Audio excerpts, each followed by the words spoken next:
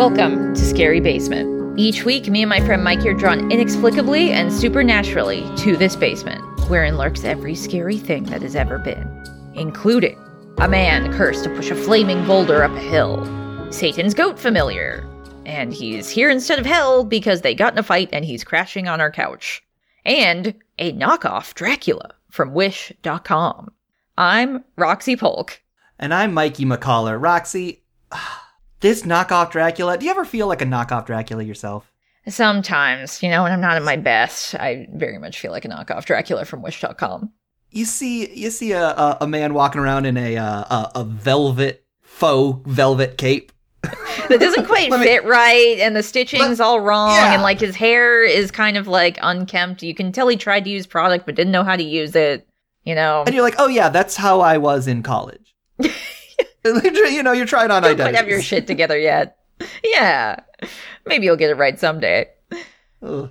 So, Mikey, let's start out, as we always do, with the scariest things that happened to us this week. So what went down in your life outside of the scary basement that spooked you to your bones? Roxy, I've been playing the Dead Space remake. Ooh, this is exciting. And, little plug, if you check out our Patreon, next month we're going to be doing a Press X to Scream episode on it. Super NPC. Is it Super NPC Radio or just Super NPC? Super Patreon? NPC Radio Patreon. Okay. You can get that episode, but Roxy, listen, a little taste. This game's scary. This is a scary game. It might be scary.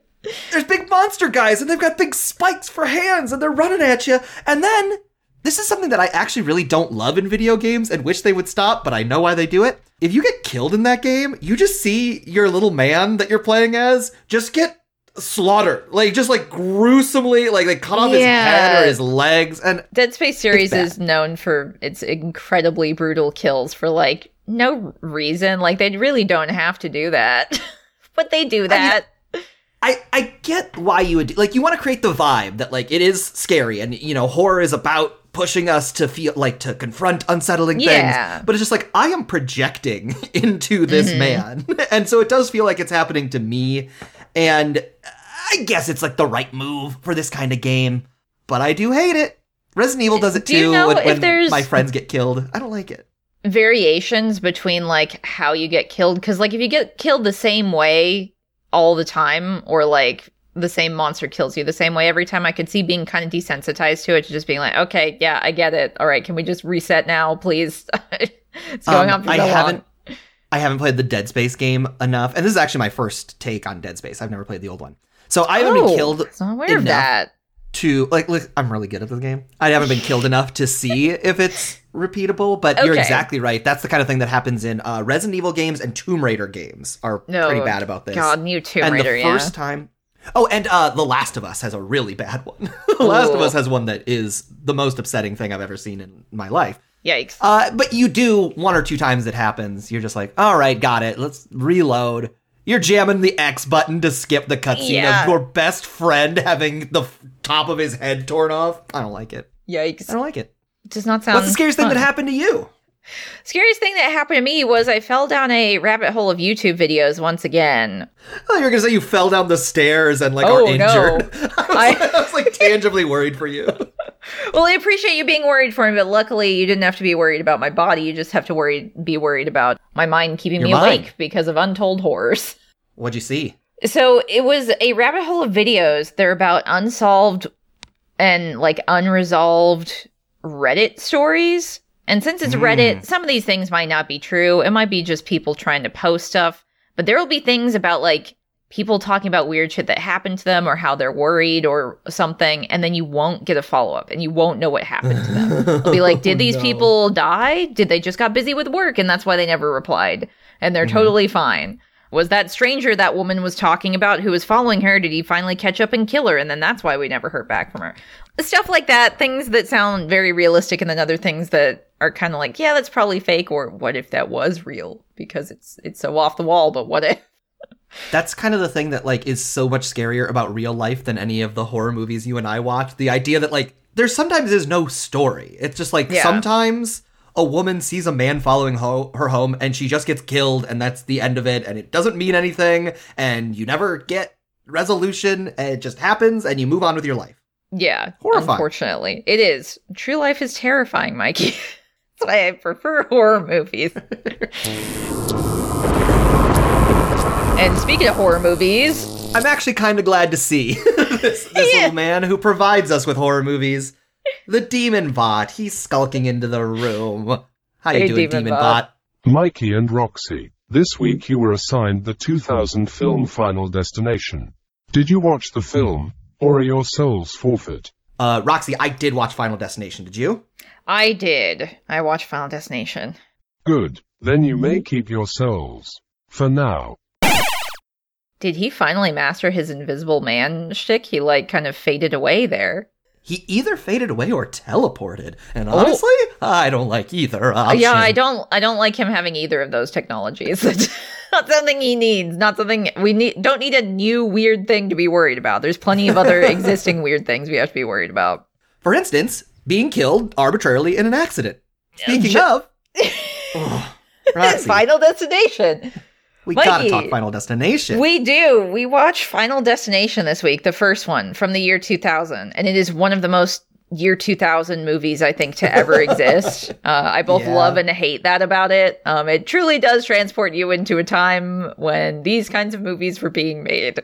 Yeah. So how about for everybody up at the basement door listening in, we give them a plot recap, just to make sure they know about all of the things that go on in Final Destination. You gotta know. It's better to know. I always say it's better to know. It's true. So we start with a bunch of high school students who are on their way to the airport to board a plane on their school trip to France.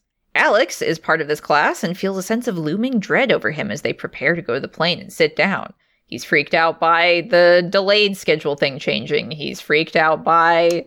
what was it? Somebody walking by him a little too fast. His birthday being the same as the plane for some reason. Exactly. He's doing this magical thinking kind of thing where it's 9:29 is the departure time. 9:29 is my birthday. That means something. Unclear what? Yeah. But that kind of pays off when he sits down on the plane and has a vision that it will explode and kill everyone and he's going to burn to death in a fire. He freaks out. And is so freaked out, screaming, "Everybody get off the plane! It's going to crash," that he gets dragged off of the plane by security. A fight breaks out. The kids who broke out into the fight with him get dragged off too, and both of their teachers. Well, no one believes Alex about his premonition. They can't deny that he is freaked out. So some of the students and one of the teachers are forced to stay behind and try to catch a later flight to Paris. The original scheduled flight then takes off and blows up right in the sky. The FBI shows up to question everybody and eventually lets them go, and they can't really be held for anything. There's no crime against having visions. There's nothing in the rule book that says you can't predict a crime.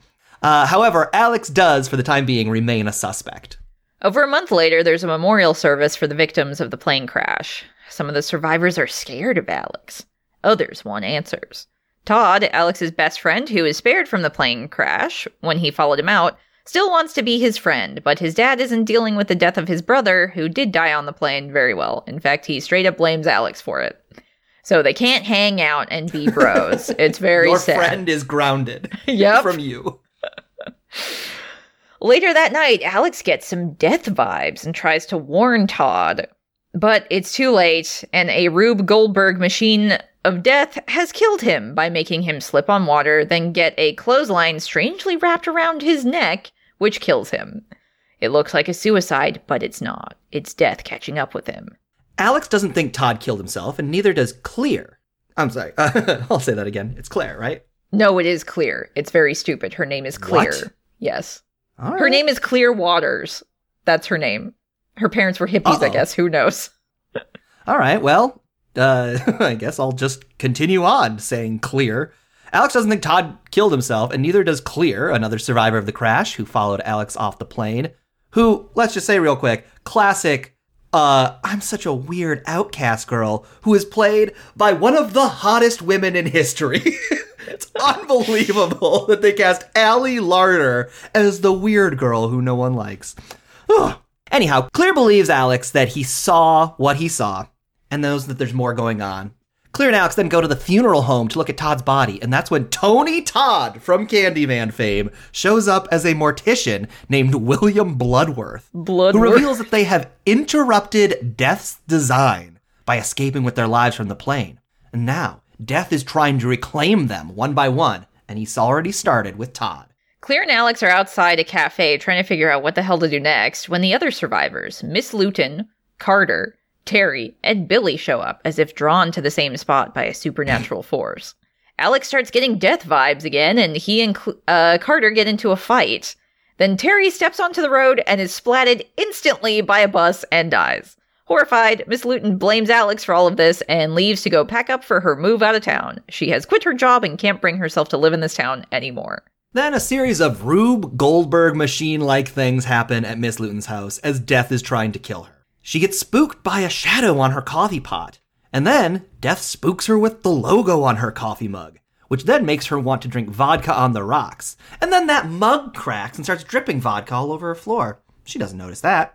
Then, she leans over her computer vent, and her broken coffee mug drips vodka in there. The computer shorts out and explodes. A huge chunk of glass flies out and stabs Miss Luton in the neck. She starts bleeding out. The computer catches on fire. The fire follows the trail of vodka and explodes the bottle of vodka. Miss Luton falls on the floor, reaches for a towel, which knocks over a knife. A block of knives causes her to get stabbed with a big old knife. And that's when Alex shows up. He's just here, thinking he can do anything at this point? Another small explosion causes a chair to fall over on Miss Luton, knock the knife in deeper. This is what finally kills her. So Alex does the dumbest thing possible, takes the knife out of her corpse so that his fingerprints are all over it, and her blood is on his hands. Alex then runs out of the house as it fucking explodes. Billy and the FBI see him fleeing from the house, assumes he has killed Miss Luton. A+ job, Alex. We're proud of you, bud. Perfect. I love that delivery so much. I can't. The movie is insane. The remaining survivors join up in Carter's car, and Alex tells them about Death's design and that there's an order to the deaths. But he's not telling them who is next, so he doesn't freak them out further, I guess, as if that wasn't enough. It makes no sense. Carter, in an angry rage at being unable to control his own death, stops the car that all of them are in on the railroad tracks in an attempt to die on his own terms.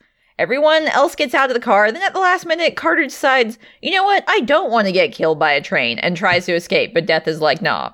Luckily, Alex is able to save him at the last minute.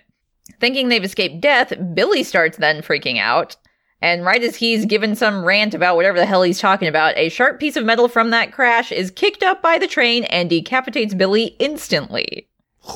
Carter's death being skipped means that Billy was killed next, so Alex determines that intervening in the death of another causes Death to alter its design. That means Carter is safe, and Alex is next in line to die. The next day, however, Alex is in a fortified cabin rigged with safety measures to protect himself from whatever could possibly kill him. He's also eating cat food or something for some reason. This movie's out of control. Alex then realizes, too late, that he changed seats with two classmates, which means he should have died earlier. And actually, it's clear who is the next target of Death and his design. The FBI shows up right as Alex is leaving, and he's able to escape in a canoe for some reason. The FBI are scared of getting into the water, I guess. They don't know how to swim, Mikey. We're so scared. We're scared of water. We didn't bring our floaties. They didn't teach us how to swim in FBI school. Alex then almost drowns in a puddle when Death pins him to the ground under a tree. It's very funny. But he ends up escaping and finds Clear trapped in a car with a very aggressive electrical cable trying to electrocute her. Everything that Alex does from that point on just makes the Rube Goldberg death machine ramp up, catching things on fire, pouring gasoline, all kinds of weird stuff. Alex knows now the only way to save Clear is for him to die next, so he grabs the cable and sacrifices himself, saving Clear. Although, turns out Alex was only dead for a few minutes, and now is still alive. That just is what happens. Anyhow, sometime later, Alex, Clear, and Carter finally take that trip to Paris they've been meaning to take. You remember the trip that murdered everyone they knew? Yeah, let's just do it. We got a rain check. You know, the airlines, they comped our fares. Unbelievable. Their bucket list. Yeah, they would have had to comp their fares, right? They should have. They still paid for those tickets and use them. If my experience dealing with airlines tells me anything, it wasn't an easy task. They were like, no, definitely not. We still paid money for this flight and everyone's dead. And they're like, I'm sorry, sir. It's still $25 to check a bag. You didn't get flight insurance. We get all your money now. So the three arrive in Paris. Very safe. They go to a cafe bistro. Alex chooses this moment to reason out that since death never technically skipped him, he's still marked. Right as he comes to this revelation, he starts getting death vibes again, wants to keep the others safe. So he attempts to leave, thinking death will follow him back to the hotel. But Alex then is almost hit by a bus. And then he's almost hit by a large falling sign, just like a giant lit billboard that is like swinging behind him. But he's saved by Carter. Carter pushes him out of the way. The sign swings back right as Carter yells, "Who's next?" It's, momentum. It reaches its peak of its swing and comes back. If only it would turn around and look behind him, Mikey. We cut to black right before we see him get just fucking creamed by the sign.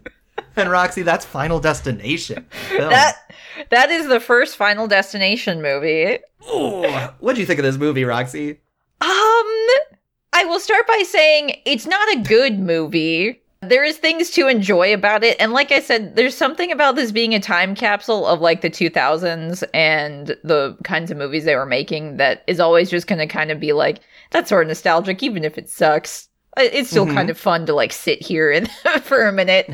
But this movie is goofy as hell, absolutely ridiculous, feels incredibly overproduced at times, and just things happen for no reason because they need to happen. And then it spawned an entire series of movies where things happening that don't need to happen is just the thing. It's what it does. That, for me, is my big problem with Final Destination. At least this movie. This is the only one I have seen recently. I watched them all when I was a teenager. Oh, did you really? Final Destination. Or at least the first two. But okay. I loved them as a teenager. And these are like teenage-friendly movies. Because again, you're right, they're an accurate mirror of the times. I remember seeing all these movies in theaters and being like, yes, that is me and my friends up there. That's how we dress and how we behave. And about how much we understand the world around us. Things are kind of just happening. We have no control. But like, I would argue, listen, I come at every movie. I'm a writer. I got a writer's perspective. There are great things that this movie does. It creates these little cat and mouse games, and it's like really effective filmmaking in terms of just like using the building blocks of film to ramp up tension. Yeah, it does this thing too where like you are looking at the environment thinking, how are they going to do this? How are they going to use the pieces in play to then kill this character? So it kind of keeps you guessing and on the edge of your seat to a degree, which I think is very neat, and definitely it's one of the reasons that makes all of the preceding movies fun to watch, because it's still going to get you with that guessing game. Right. It's got a lot of like good red herrings. Yes. Like they'll pick up a knife and be like, and then they'll put the knife down because it's not the way they're going to get killed today. Yep. Mm-hmm. So it is like a fun little head fake thing. But I would argue the moment I made the switch from like an amateur writer who was doing this as like a hobby to becoming like a professional level writer, like somebody who could be hired to write a thing in real life, was when I started thinking that like all your characters need to behave, they all want something, and they are all trying to get what they want at all times. And the way that you build character conflicts is one want butts up against another want. Mm-hmm. And this movie, I would argue, fails that very basic test. Because it doesn't know how to define what any of those characters wants, because it has no villain. It has no, like, defined purpose as to, like, what their mission is, what they're fighting against. It's all so ephemeral, and you're exactly right. Things just happen because it's time for them to happen. Well, I guess that's kind of with the antagonist, for lack of a better word, that they set up is literally death itself. It's like fate. Mm-hmm. Which I think is a really interesting idea. So how do you make a horror movie that has tension, that can keep people engaged and tell a story when you literally never see, like, the villain? I think that's a very interesting idea and a very interesting thing to toy with. And I think, like I said, when you're constantly looking at objects in the room, like, is this tea kettle gonna be what kills the teacher somehow? The camera's focusing on it. Maybe it is. So I think it kind of puts a lot of, I don't know if pressure is the right word. I guess, attention to detail to be like, yeah, your shot choices and like how you're going to pace things. And one of the reasons why I wrote out the entire thing with the teacher that Mikey so gloriously recounted is just because that's how insane some of these are, where it's like, that's how many steps there are and how far it just keeps going and going and going. Whereas like Todd dying at the beginning, he slips and then gets a cord wrapped around his neck and then just keeps slipping and can't save himself. And then he's just done. That's how that one goes. Here's what's kind of interesting to me about, here's what's kind of bad to me about this movie. You're right. It's a villain that we don't see, but it's unclear what Death is actually going for. Like, it wants to kill these people. But when Todd dies in this bathroom, the water like drips down from like a pipe and he slips on it and gets the shower cord that I don't know is real. I don't know. It was like a clothesline that was suspended in the shower for no reason. It was very weird. Like, who does that? Nobody. But so it looks like a suicide. Yeah. And then the water drips back up the pipe. As if it's cleaning up after itself, which it doesn't need to do. That is strange. Is Death worried about getting arrested? Like, what are the limits? What are the extent to Death's abilities? What are the rules? Does it have to give these characters like a fair chance by showing them visions of the seatbelt ripping and knowing that they can get out of the train problem with seatbelt ripping? Here's my biggest question. Who or what force sent Alex the vision of the plane exploding in the first place? That's more of the thing. Like, Death, I kind of just get it, but Alex being this counterforce that does randomly get visions, why? That makes no sense. Why would he get them, and who does he get them from? Yeah, that is something that they never even attempt to explain, and as far as I can tell from all of the previous movies, which, if anybody there is super big Final Destination fan can correct me on the wiki or whatever, I don't think they ever explain how you get visions or why. Never. It's just like fate gives it to you, maybe? I don't know. Is there supposed to be some sort of counterbalance to Death that is trying to do something? Who knows? Never talked about.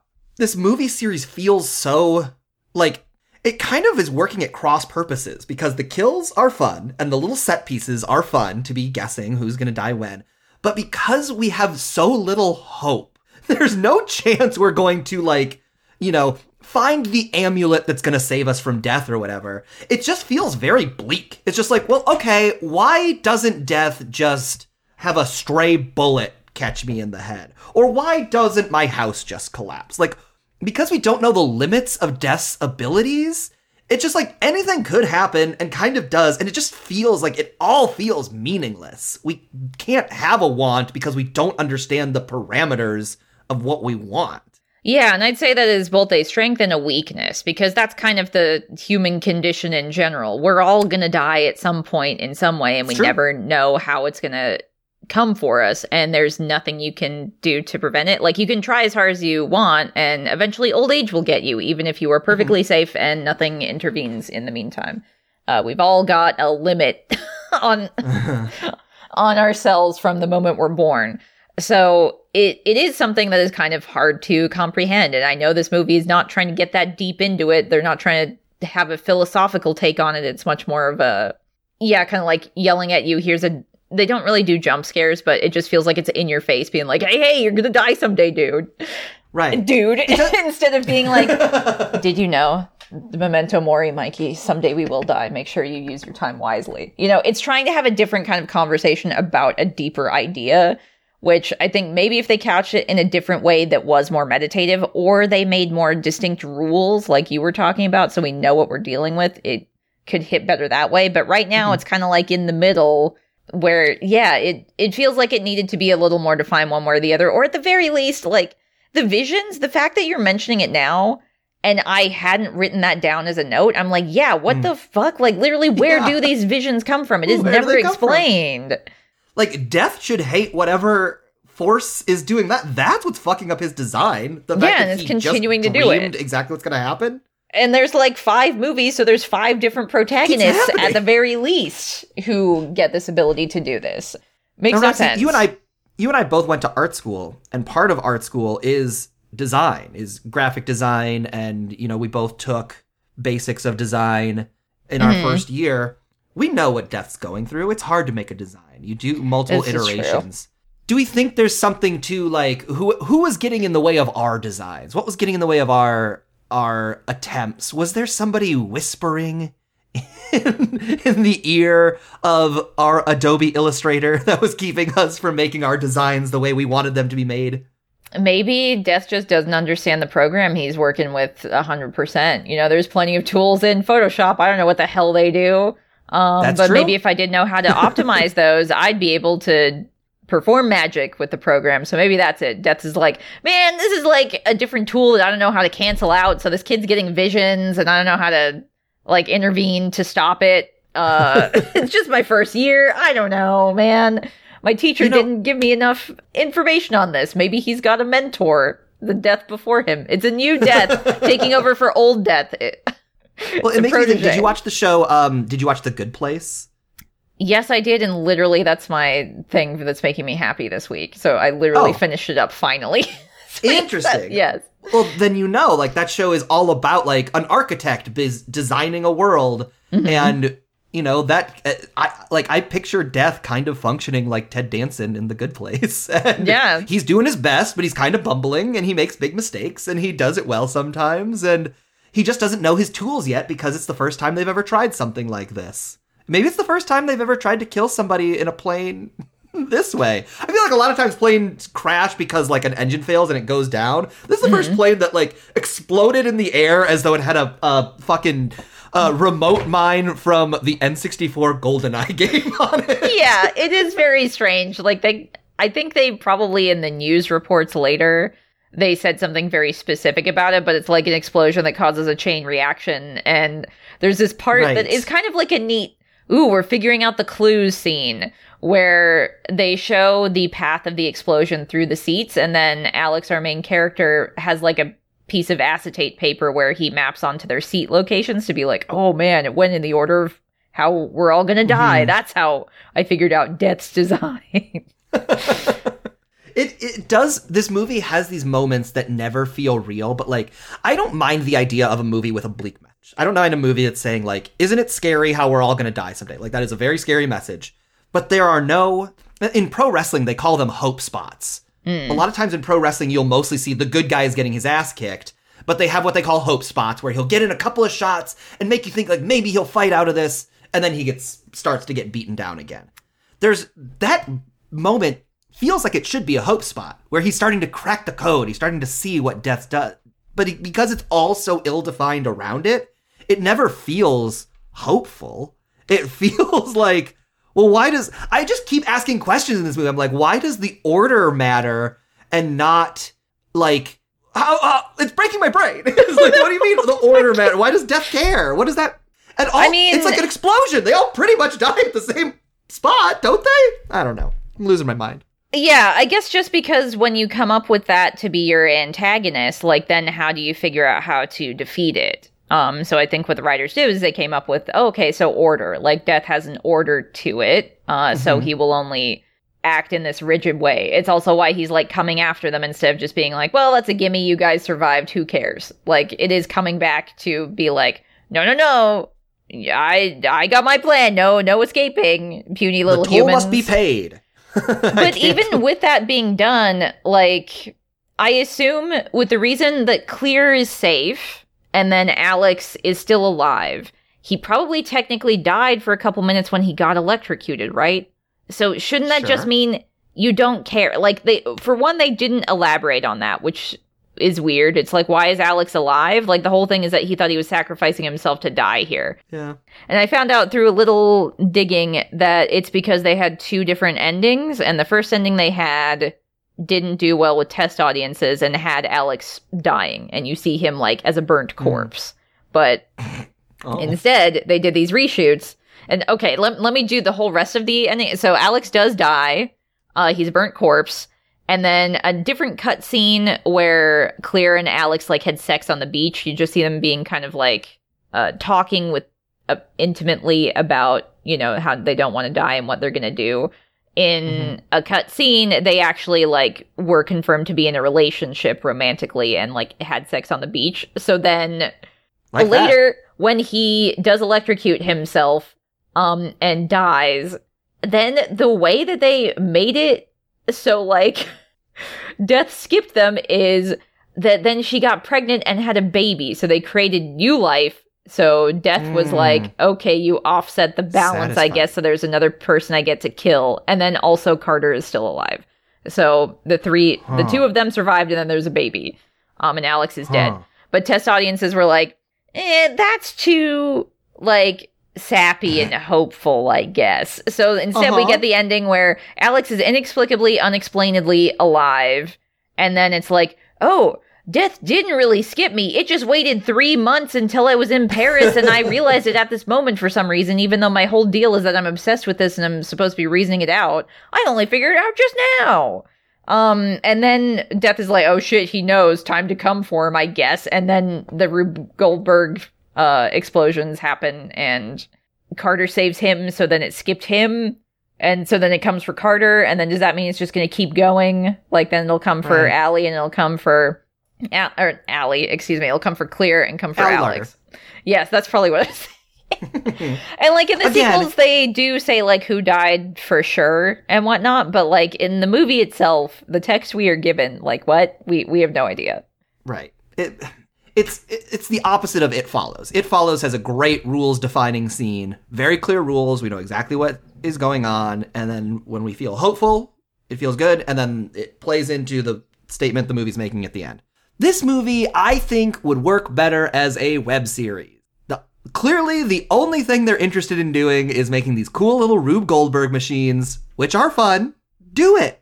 Just go ahead and make them, and I'll watch those, but don't try and string them together into a story because it doesn't make sense. Well, like I said, I think the idea that, you know, we're all going to die someday, it's kind of a fear of the loss of control. You know, the ability that you cannot control your own life. You know, if you get cancer, you can't just, like, wish the cancer away. You know, if you get hit by a car, you can't just wish that didn't happen and then it doesn't happen. And that's kind of how we see it with Carter when he, like, stops. First, when he starts speeding around like a weirdo and then stops on the bridge or the railroad tracks and then is like, I'm going to die on my own terms. Wait a minute. No, actually, I don't want to die. It's like the last minute. Carter's character in general is just so weird. He's just angry bully jock for no reason, who, like, hates the main character so much that he, like, when the main character is freaking out in the plane, he's like, oh my god, it's gonna blow up, it's gonna die. And this guy is so mad about him and wants to bully him so badly that he, like, jumps across seats to, like, get in a fight with him to be like, shut up, and, like, punches him, and, like, that's why he gets carried off and doesn't die. And then he continues to try and pick fights with him. Like, I don't even understand what we're supposed to get out of this character. The only time when he actually states, I'm going to get control when I die, that's the only time when it feels like, okay, they were trying to say something with this character, I guess, the whole time, also, maybe. Like, he's, like, making out with his girlfriend the whole movie. And then she gets splattered by a bus very suddenly. Yeah. And it's a very fun little moment. And then his character, like, doesn't really change. Yeah, it's weird. Like, him... So when they're in the car, he starts escalating and driving super fast and being like, I control when I die, I'm gonna do it, while everybody else is in the car. So he's also, like, risking them like an asshole. And it's supposed to be a reaction to her dying, maybe. It didn't land. I don't buy it. But I think what their intention was supposed to be is that instead of him just being angry guy, now he's angry guy with a death wish. So much so that he's gonna try and get other people killed along with him, I guess. Does not care. But he also didn't care about people beforehand, from as far as I could tell. He maybe cared about his girlfriend. Yeah, it's like he goes through, like, this surface change, but his demeanor, his behavior is exactly the same. And then a scene later, after he parks on the railroad tracks, he's just like, actually, I don't want to die anymore. And then it's a big deal for him to try and get out. Yeah. I don't know. It's not a good movie. It's just not a good movie. I think just a lot of the writing is people just, like, screaming at each other, which is really weird. Like, the guy who gets decapitated after they pull Carter out of the car. Stifler. From what, the American Pie movies? Stifler. He's just, like, standing there screaming, like, for so long. Like, I don't know who wrote that, but he's just, like, there yelling and being like, who's next? I don't want to go near you. You next? Blah, blah, blah. Like, saying the same thing 5 million times. Just, like, the same with any of their fight scenes where they're just, like, bickering at each other and having to be held back by other characters. It's so weird, like, exaggerated, and, like, not how people interact. Right. That's why I see, like, this movie should be a web series. Like, I want to accentuate, like, I want creatives to do what they're interested in. Like, this movie is clearly very interested in these, like, fun Rube Goldberg machines. It's not interested in writing a script. So if you're not interested in a script, don't write one. Who cares? Yeah, Make I think cool little, like, 1,000 Ways to Die videos, like, world's stupidest deaths, and then just film your little deaths, and you'd get millions of views on YouTube, and it would be very fun. Wasn't there, like, an MTV series about that? It was literally that, I think like, there was. World's Dumbest Deaths or something. I feel like somebody in my real life was just telling me about that, how they were like, it was like the 1,000 dumbest deaths, and then they pretty quickly ran out of, like, criminals who, like, fucked up, so it was just, like, people who had, like, an diseases. Accident or... People who had diseases, like, isn't it dumb that they had a disease? It was very funny to me. Yeah, I definitely watched a YouTuber cover one of those recently that was just like, 1,000 Ways to Die or Dumbest Ways to Die. And one of them was like about someone farting to death or something. Yeah. Or like getting... Oh, that's what it was. It was somebody who had orgasms. Like, just like whenever they touched anything.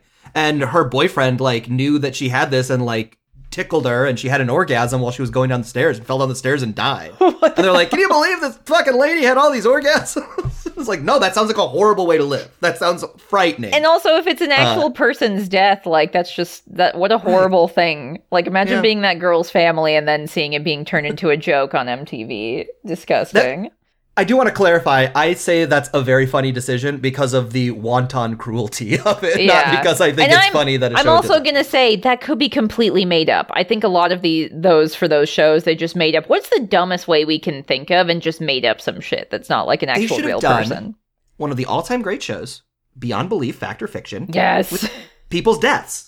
And then you get to make up a bunch of deaths like Final Destination, and also get to do some real deaths that are, like, pretty fucked up, and specifically make them villains, so that you don't get freaked out by them. Yeah, exactly. And feel sad for them. Truly. Roxy, do you have anything else about Final Destination that hit you hard? Oh, gosh, what? Is there anything else? I don't think so. There might be. Clear is like a weird artist. Okay, so you were talking about how, like, Clear is really, she's a beautiful actress. Yeah. She is, like, a weird self-imposed loner, as opposed to, like, being rejected, because, like, when he goes to her garage, she's made a bunch of weird sculptures, and she's kind of, like, introspective, and, like, you know, just doesn't want to hang out with people, but she really is focused on this guy because she, like, can feel his vibes, which is another thing that doesn't make sense, that they don't get into, that she, like, decided to get off the plane, not just because she was like, oh, that guy's freaking out, and better safe than sorry, so I might as well. It's more like, she explains it. She's an empath. She's an empath, and she's feeling what he's feeling. So she explains that she felt... Man, I felt the creep of death, and I can still feel it around you because you feel it. And that's why I know you're telling the truth. And why introduce that? It's never brought up later, never explained either. Just need a reason for this girl to be interested in the main character, I guess. She does a really weird sculpture that is like a light bulb shaped head with a bunch of holes punched out of it, and it's on a springy thing, and she's like, this is you. And he just looks at it like, great. Like, what am I trying to say? And they could have gone into more definitive, maybe sort of introspective or any sort of like character traits or motivations, whatever, with that. Like, that was the perfect scene to do it, because you're using art as a metaphor for this character. Just do it. And then they don't. They just skip right past it. And that was a weird little thing. Again, not to harp on this, Allie Larder is literally a Doritos girl. Doritos put her in their commercials because of how hot she was. Like, I was like, where are you going with this? Doritos girl is, I think people say. Male ideal. There is no way she doesn't have friends all around the school because she's the hottest girl and everybody loves her. They're just like, I'm not buying. Mikey, she pushed them all away just so that she would be the only one there for Alex to date or whatever. They also do a thing where, like, her parents are not there, not in the picture. You see everybody else's parents come to greet them. Like, very worried and relieved that their kids are alive, but then she's just standing there and nobody came to pick her up. Oh, because they're dead. Yeah. Her parents, she too knew the touch of death. Yes. Unbelievable. Exactly. But then she's, like, still making art in a garage in, like, a gigantic house. I don't know who she lives with, they say. Who knows? Ridiculous. Roxy. That it? You got anything else? I hate this movie. let's talk about let's give it some numbers. Rate it then, Mikey. Mikey loves this movie so much, we're gonna rate it. Okay, so our rating system down here is rated with severed thumbs, because we got 2 of our own thumbs and then a whole basket of thumbs out of here. So we rate things out of 5. So Mikey, out of 5, how many thumbs are you giving this movie? 1 thumb. All right. It's just my 1 thumb that I lift thumb. up. Listen, these little cat and mouse scenes, they're effective.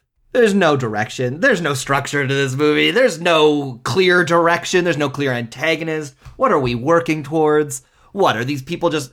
What's the difference between seeing a bus drive by in a window and a second later your friend gets hit by a bus and any other car you saw driving by? I don't know. It's just things are happening and I hate it so much. It was a ghost car, Mikey. It was a vision. The car wasn't really there, but it was in the reflection. If I ever meet Devon Sawa, who played Alex in this movie, I'm gonna hassle him. What the fuck was Final Destination 1? What are you doing? Me. What were they saying on stage or on set? There had to be something. Why'd you make that? Why'd you make that movie? Yeah, he made it. Yeah. It's not his fault. Roxy, what score would you give this movie?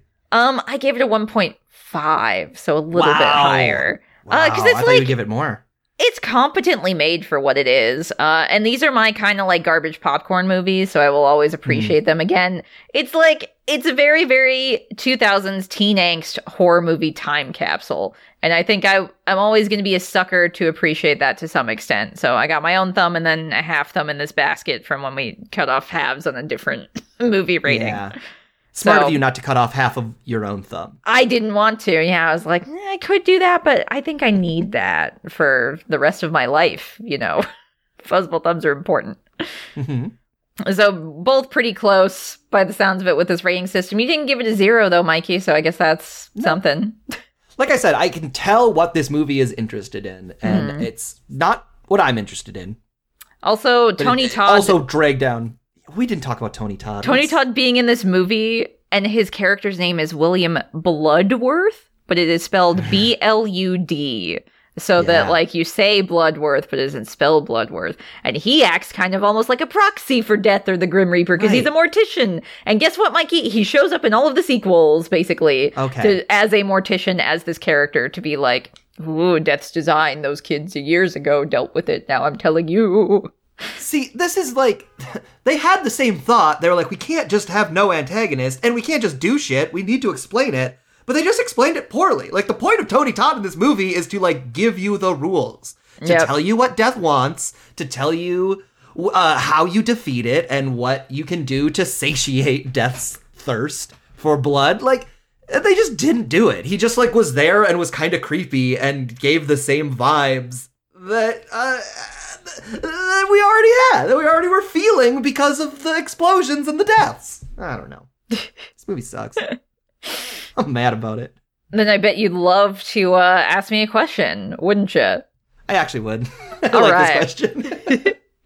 So, one of the things that we talked about this movie poking at was this idea that we are all going to die someday. And that's just a fact. Yeah. Death comes for us all. Unfortunate, but true. Not today.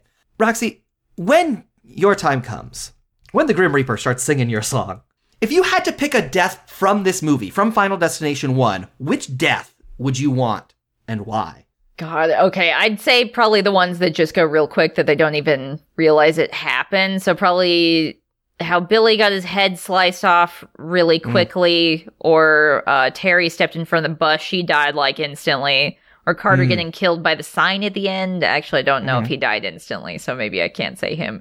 But yeah, I'd say just one of the instant deaths. I don't want the teacher's stupid, prolonged death where she keeps making dumb mistakes. Like, everything she did in that scene made no sense. It's nothing a human would do. And I don't want that to happen to me. No, thank you. What about you, Mikey? So you got to pick then. Of those three, it sounds like you're not super stoked on the Carter if you had to go sliced head or completely disintegrated by bus. It's really a question of your remains. What do you want to happen to your body? I guess do you want anything left? Sliced off head will be easier for folks to deal with as opposed to bus splatter, which people are cleaning you off their clothes for the next 2 weeks, and the street and the bus. The way that Stifler specifically got sliced, it was like along his mouth. Like, his lower jaw was fine, but his upper jaw was sliced. Like, that was the slice part. Yeah. So, like, you could probably have an open casket funeral at that point. It would just look like you have a Glasgow smile. Sew on. Yeah. Use a lot of makeup and some putty. They'd fix you up. You can still have an open casket. Yeah, at that point. I'm good with that. Let's clean up also. What about you, Mikey? Which death would you pick? I am Carter's death at the end of the movie all the way. 100%. A swinging billboard. Listen, you don't even have to see it coming. That's true. It swings back. It bashes you in the back. So when that sign swings up, like, I'm almost picturing this, like, slow motion, beautiful shot where my corpse is against it and the spotlight is on me. And people are like, oh. And then you swing back. And if it hit you hard enough, your body sticks to it. So when the pendulum swings back, your body's still stuck to it. And then it comes up again and slowly stops. So when it's just dangling, there's just like a monument to my silhouette. Arms outstretched. Okay. That I think would be really nice for people. It reminds me of if you died instantly, I'd say, yeah, that's good. But what if he didn't die instantly? That's the only reason why I could not pick Carter's death, because I was like, we don't know how quick he went. He might have suffered and been bashed into the building across the street and then fell on some spikes or whatever. I do think it would be funny to get knocked that hard and swing up and then continue your momentum, and then your body just soars chest first through the city of Paris. There you go. At least you get one last look before you die, and maybe you will just smash into a building and be a Looney Tunes cutout shape of your body. Did you say he might fall on spikes? Yeah, I was like, who knows? They were doing construction, and these movies have weird shit there that shouldn't be. Maybe there's weird construction spikes he falls onto.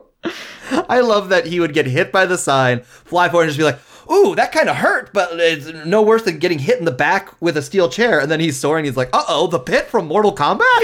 Well, like with the teacher, she was obviously killed by her artery being severed in her neck from the glass thing. But then Death was like, no, I'm going to stab this bitch too. She's going to get stabbed and then like extra stabbed, where I'm going to like not just regular stab her. I'm going to then smash it in so she's extra dead and I prolong her suffering just because.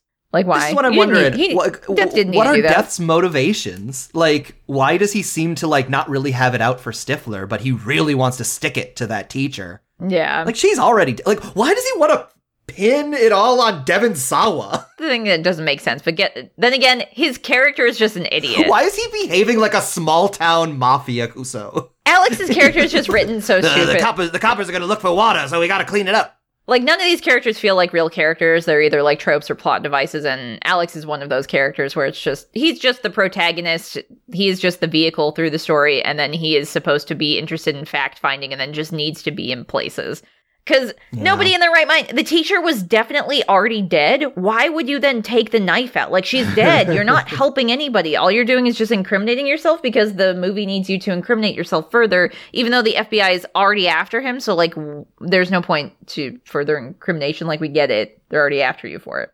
Mm-hmm. So maybe Death is just fucking with him, trying to take him out of the equation so then he can stop trying to prevent it. But at the same time, Death didn't make him pick that up. He didn't. Death tried to kill him in the woods by knocking him over into a puddle and having a tree fall on him, which was very funny and random and made no sense. Especially because he got out of it just fine. Stupid. Death needs to either needs to have the concerns of death, which is I am all powerful, omnipotent, have a design, I'm killing these people, or Death needs to have the convictions of a human being and then be played by Tony Todd and just be like, oh shit, I gotta really beat the shit out of this teacher because she pissed me off. This would all be solved by having a proxy, like Death having a proxy killer or something of some kind, whether they can do magic or whatever. Like, it would just make more sense if there was a proxy killer like that. That would be another fun hat on a hat if we're dodging Death, and also the sorcerer is in town.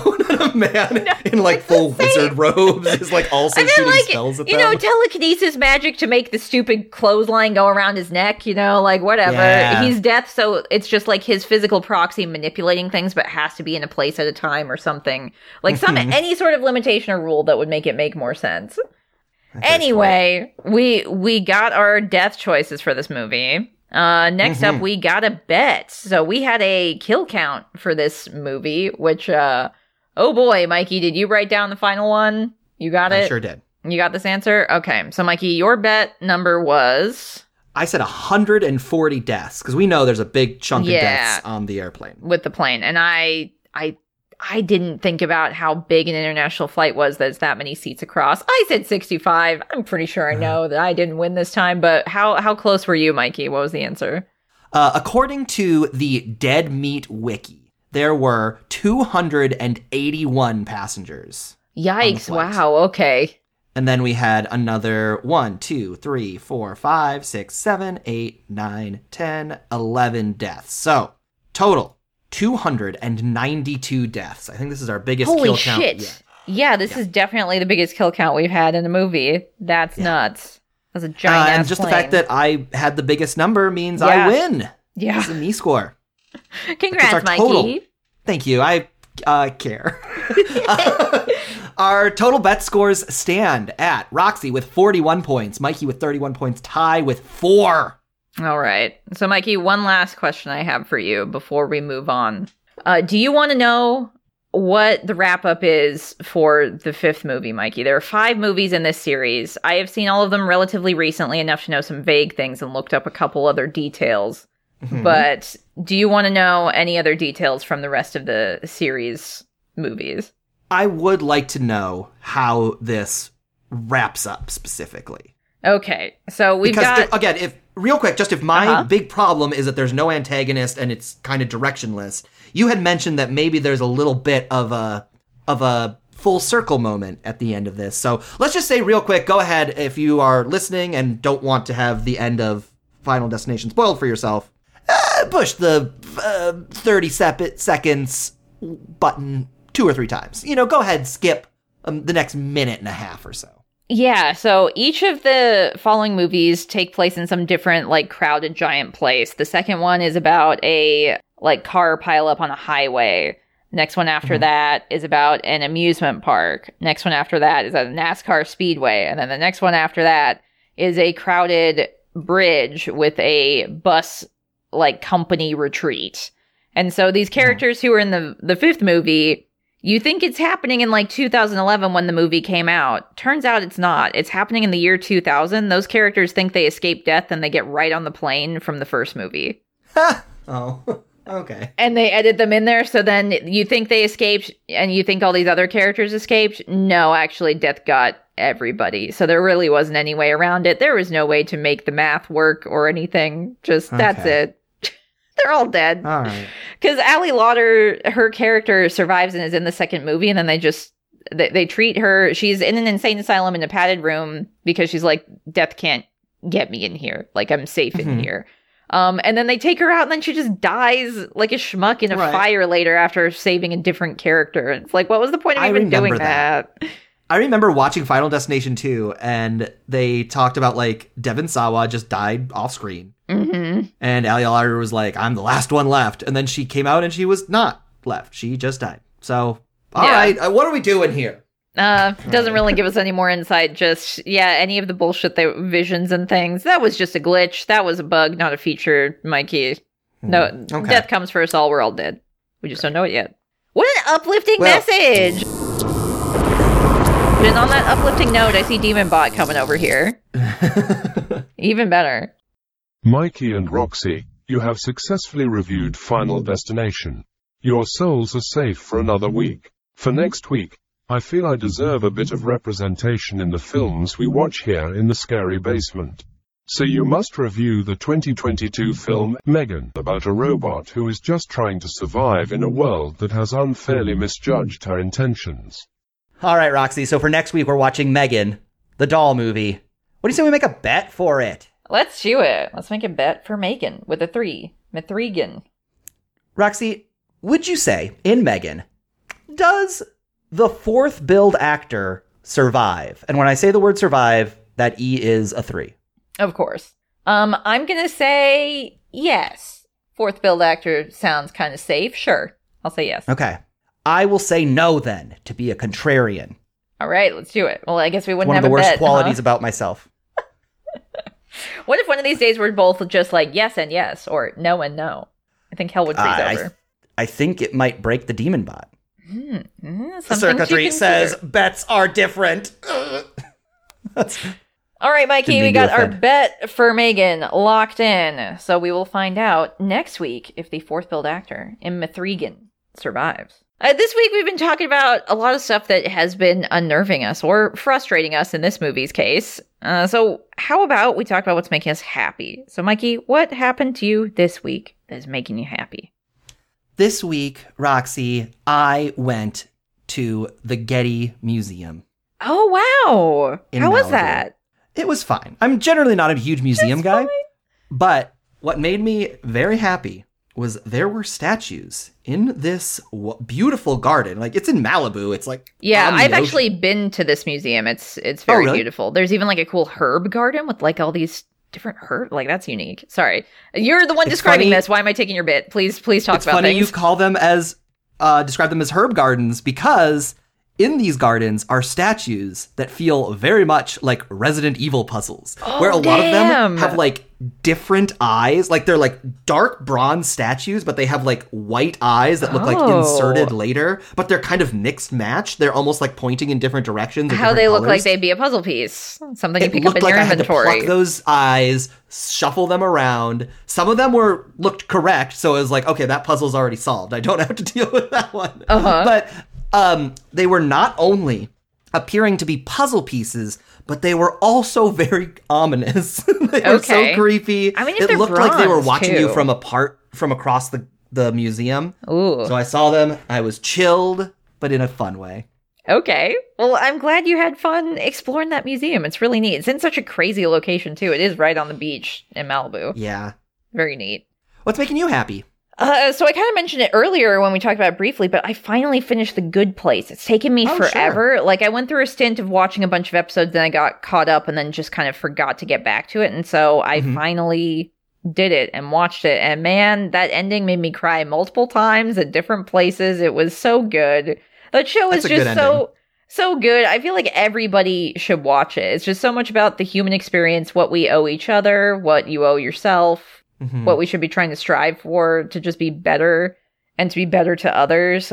And just, meditating about the nature of human existence in ways that are very ultimately uplifting and sweet. And all the characters, I love them so much. They're all so good. And everybody loves each other so much. All the characters, it's great.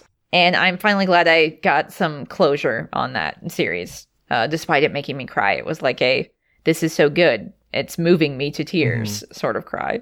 So I remember the very last scene of that show was like a perfect, like, sweet and sad moment. I like that. Yeah, and it even kind of like tries to end with a little bit of a gag, just like not bring you down completely. Like I think it's like a membership rewards card, which I won't say anything more than that for spoilers, because I think everybody should experience the show on their own. But yeah, they have like this very poignant, sad, bittersweet, I guess. It's not really sad moment. And then, followed up with a little joke that if you're paying attention to tracks. It's very sweet. It's a good show. All right. It's now time for Haunted Plugs. So first of all, make sure you follow Scary Basement on Twitter at scary_basement and on Instagram at scarybasementpod. Mikey, where can people find you on the internet? You can find me on Twitter at secretblimp. You can find me on Twitch at twitch.tv/secretblimp. And that's it. Those are the two places. Yay. Those are two really good places. I realized I was talking in a way that made it seem like I was doing a run of threes, and I don't. I need to buy an Instagram or something. There you go. Is that how you get them? It depends. If you want to just buy followers, I hear that's possible to do that. If you want to start out with like 100K, you can probably do that. There you go. Do that, yeah. I am also on Twitter and Twitch as Red Mage Roxy, and I stream 3 days a week, every Tuesday, Thursday, and Sunday. Also, make sure you give us 5 stars on iTunes, preferably, or wherever you're listening to podcasts. That would be wonderful. Oh, hey, another thing you could do for us, if you wanted, maybe you just leave us a review. That really helps us out.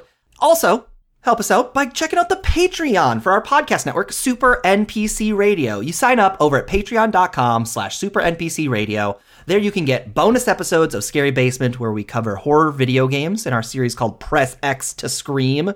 You also get the years and years of video game content from the rest of our friends over at Super NPC Radio. So check it out. And don't forget to share this podcast with your friends. Please do it. You know they'll love it. We'd appreciate it. Please do it. Thanks. And as always, do not sign any contracts offered to you by demon robots. See you next week, friends.